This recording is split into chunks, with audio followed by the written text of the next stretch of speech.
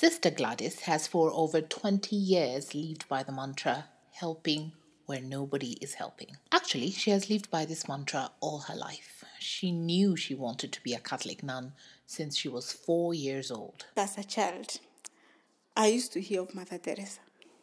And there's a song that was given us about Mother Teresa who picked a child from a container where she was thrown and took care of it. I wanted where I can be helping people. So I had this congregation, the Little Sisters of St. Joseph, whose motto was to help where nobody helps. And I thought, yes, that is where I fit. The thing about helping, though, and a fact that she has painfully realized, is that you cannot help everyone. It's a very painful story. I know. Very, very painful story of this child. When a case of 3 siblings was brought to her desk one morning in February of 2019, she knew it was going to be an easy case of getting the kids, bringing them to her center, and helping them. But it proved to be one of those cases that tested her patience, her faith in people, and her strength to help where nobody else is. You can imagine, he saw the mother getting buried, and he's being taken to another family where the aunties and uncles were looking at him being sold. Sorry. Sorry. Stop. That was a very sad case. Welcome to the Human Interest Podcast. I'm your host, Evelyn Wambui.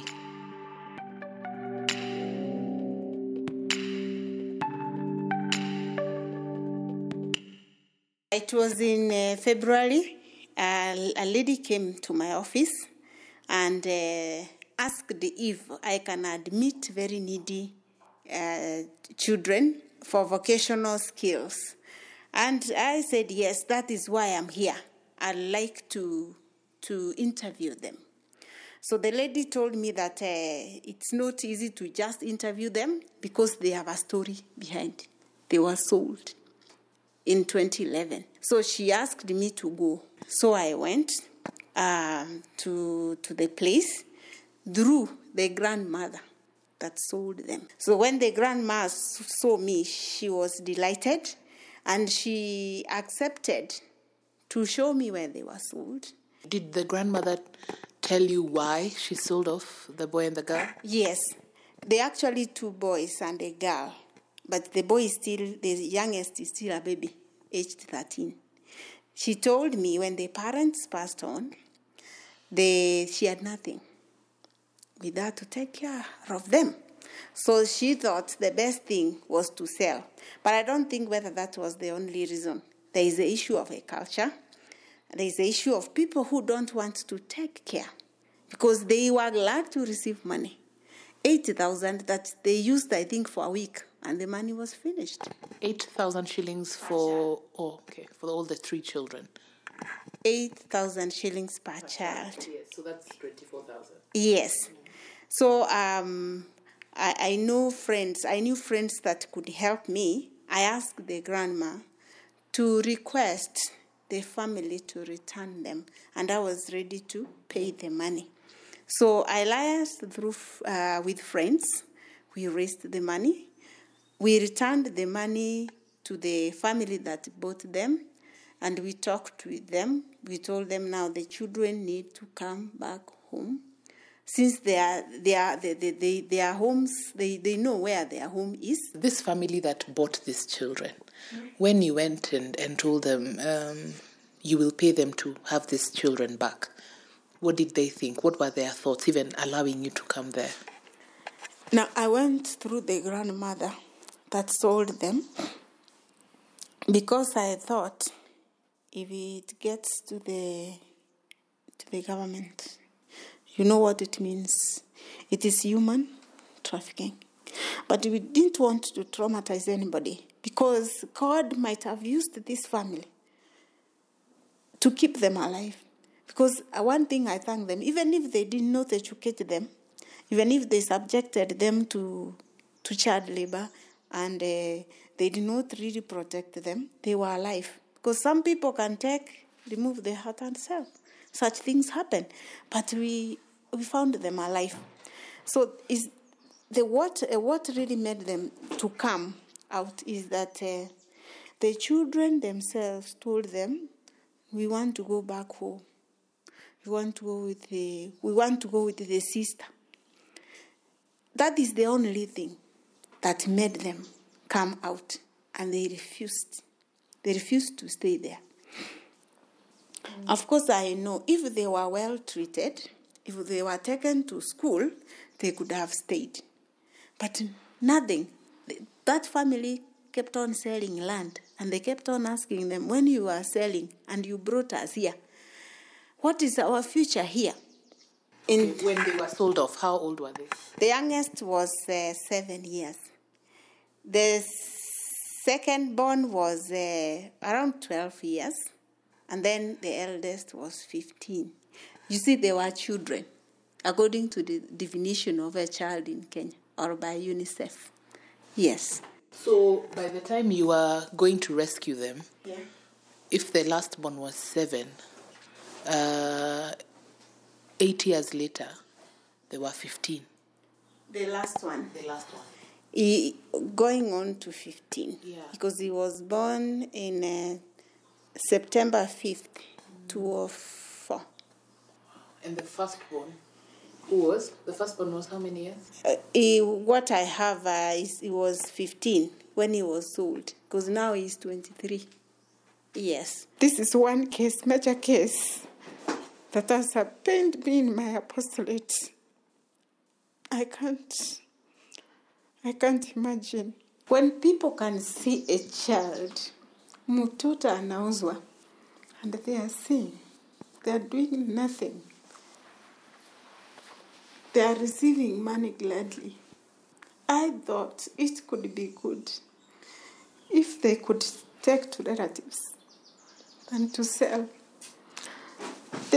They sold these 3, and the eldest could not cope. He went to Kisii town where he was taught robbery, drugs, cults, and married to a 38-year-old lady who gave him a motorbike. He's still a teenager. He used to fend for himself and pay fees for himself. And then he dropped out of school in Form 2. Nobody could see. Even we have leaders in our church, leaders in our churches. We have leaders in our villages. We have people who could help, but they threw away the children. This boy has suffered, even if he came to steal. At one point I understood. Yes, he can break into any house and take whatever he wants, because this is what the world gave him. Nobody was merciful to help them. Nobody. It pained me with this story of the children. Then this family that bought them did not take them to school.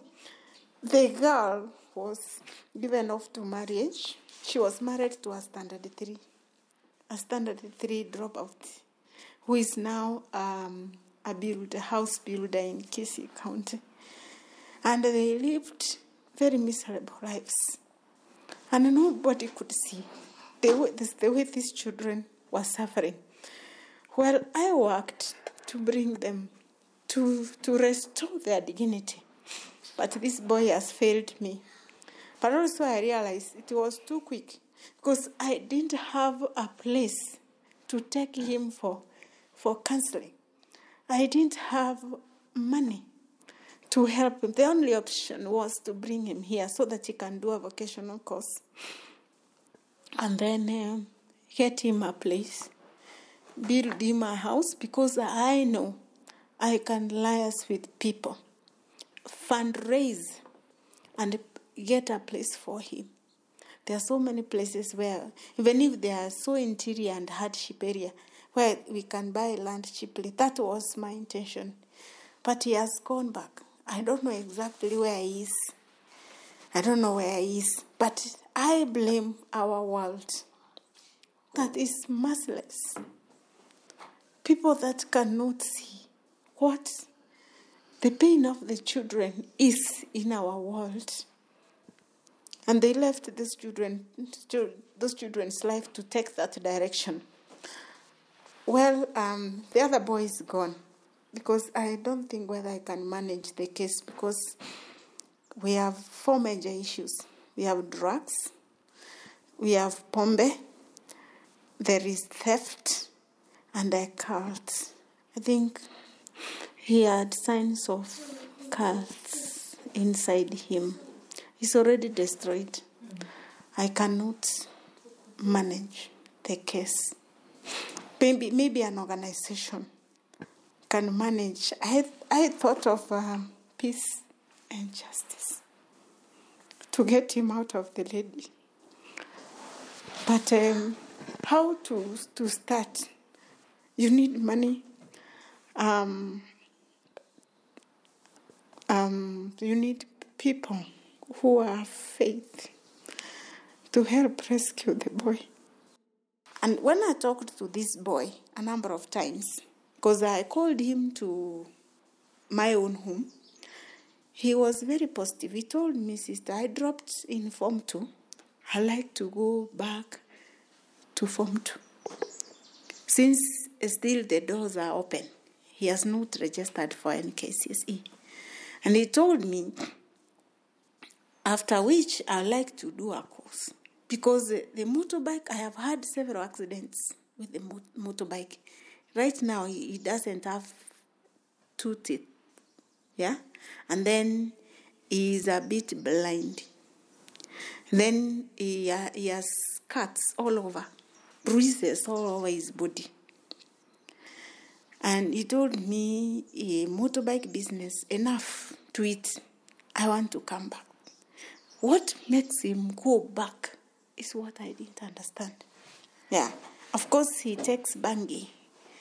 I'll show you a photo of when he came and when he left from here. She showed me the picture of the boy, and I remember thinking how sad he looked. I remember asking her if she was sure that the boy was 23 because he barely looked 15. He was so small. His eyes sort of stared into nothingness. It was his scars that spoke, though, that sort of justified his age. It's like each scar aged him, spoke of his journey. The confusion of not knowing which scar was the aftermath of his motorcycle accidents and which scar was as a consequence of his alcohol or drug abuse, if he went through domestic violence. In his after picture, he looked straight at the camera, but that was just about it. I did not question when Sister Gladys said that he went back to his old life as soon after this picture was taken, because he looked the same, save for the neater outfit that he was wearing. The girl could be here to do tailoring and dressmaking, just like the mother, because I thought some skills ran down the family. She is married. She can't leave the husband. How old was she married off? She was around 15, 16. Yeah, I'm yet to visit them. But what I did, I have a friend that gave me some money. I started business for her. I have not gone back to see how the business, how she's going on with the business. I was doubting whether the business, she continued because she was very needy. You know, a business cannot prosper in the hands of a hungry person. She wanted clothes. She wanted to educate her 2 children. The husband goes building, comes home sometimes drunk. So she has work to do. But I was thinking if I empower her with some business skills, she can sustain her family instead of taking her to school because our family is becoming bigger. Yeah. And you can see the state she is in. Being married to a class 3, you know what it means. I met Sister Gladys through a friend. This friend of mine, together with a group of her friends, donate to the Savelberg Technical and Training College, where Gladys is the principal. This institution, in a nutshell, takes in needy cases and helps equip them with the necessary technical and vocational skills for self reliance and sustainability. It also offers counseling services and teaches religious values. I must mention the mantra, help where nobody is helping, sits pretty well here because she takes in young men and women who either did not perform too well, were unable to afford an education, or who are reforming in one way or another, or all of the above. So her students are a very good mix of life lessons, so to speak, and that's where we really focused on when we met. But I liked that she has never given up on her calling. I was a lecturer at the Jomo Kenyatta University and the Cooperative University. I was asked to come here because the institution was going very low and the sisters wanted someone who has the teaching background. So when I was asked to come here, I did not object. I just came. And many people kept on asking me, sister, that is too low for you. Why are you coming out of the university as a lecturer and you're coming to work here? In this vocational institution, I knew God had a purpose for me of being here. There were students here who are not able to pay fees completely. I offered them the opportunity because when I admitted 5 that were able to pay, I admitted 1. So when I came here, I had around 46 students and only 18 were able to pay. I struggled, literally, but all of them completed. I felt a lot of joy because I thought I helped somebody to be stable somewhere. Right now, I have 27 on course and then 14 outside in different places for attachment. Some are in Amboseli, Kibo, Safari Club. Some are in Masai Lodge and near Rongai. Some are in Naivasha, different places. And we have other places that we take them for attachment. Then there are 2 in Kenyatta Hospital. Those are our first diploma students. They are doing very well. They are And how does it make you feel, knowing that after all the struggle that they actually go out there and they become successful people? Actually, I become very happy and satisfied that I have done my job. I am satisfied that someone outside there is not struggling as they were struggling before.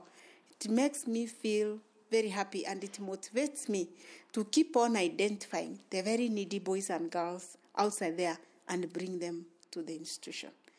Yeah. How can someone support? With the nature of our training, the major challenge we have is fees. Yeah. How do they reach you if someone wants to support?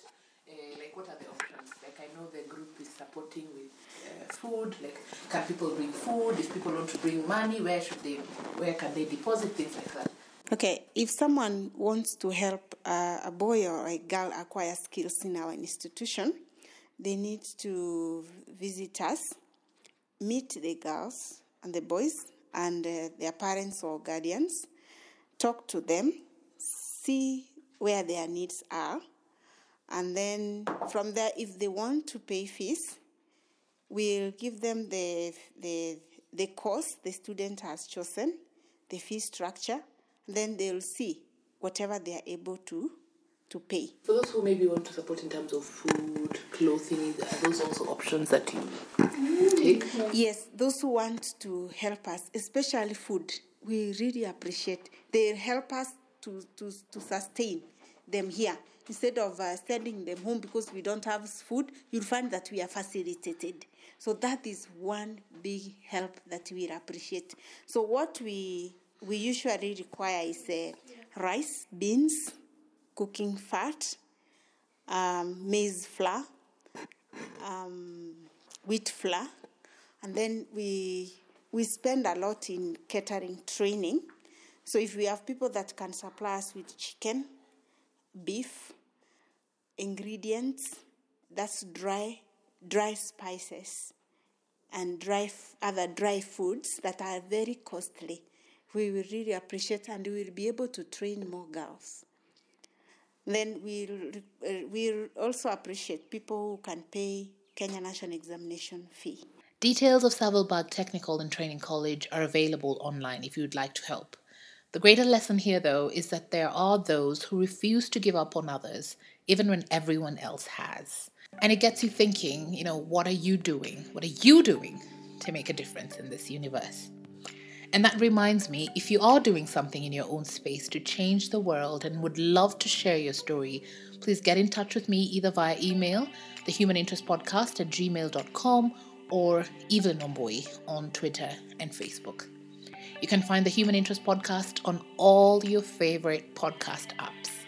So please like, subscribe, comment, rate, but most importantly, share, because you never know who needs some inspiration, and especially during these uncertain times. I'm Evelyn Omboi. See you next week.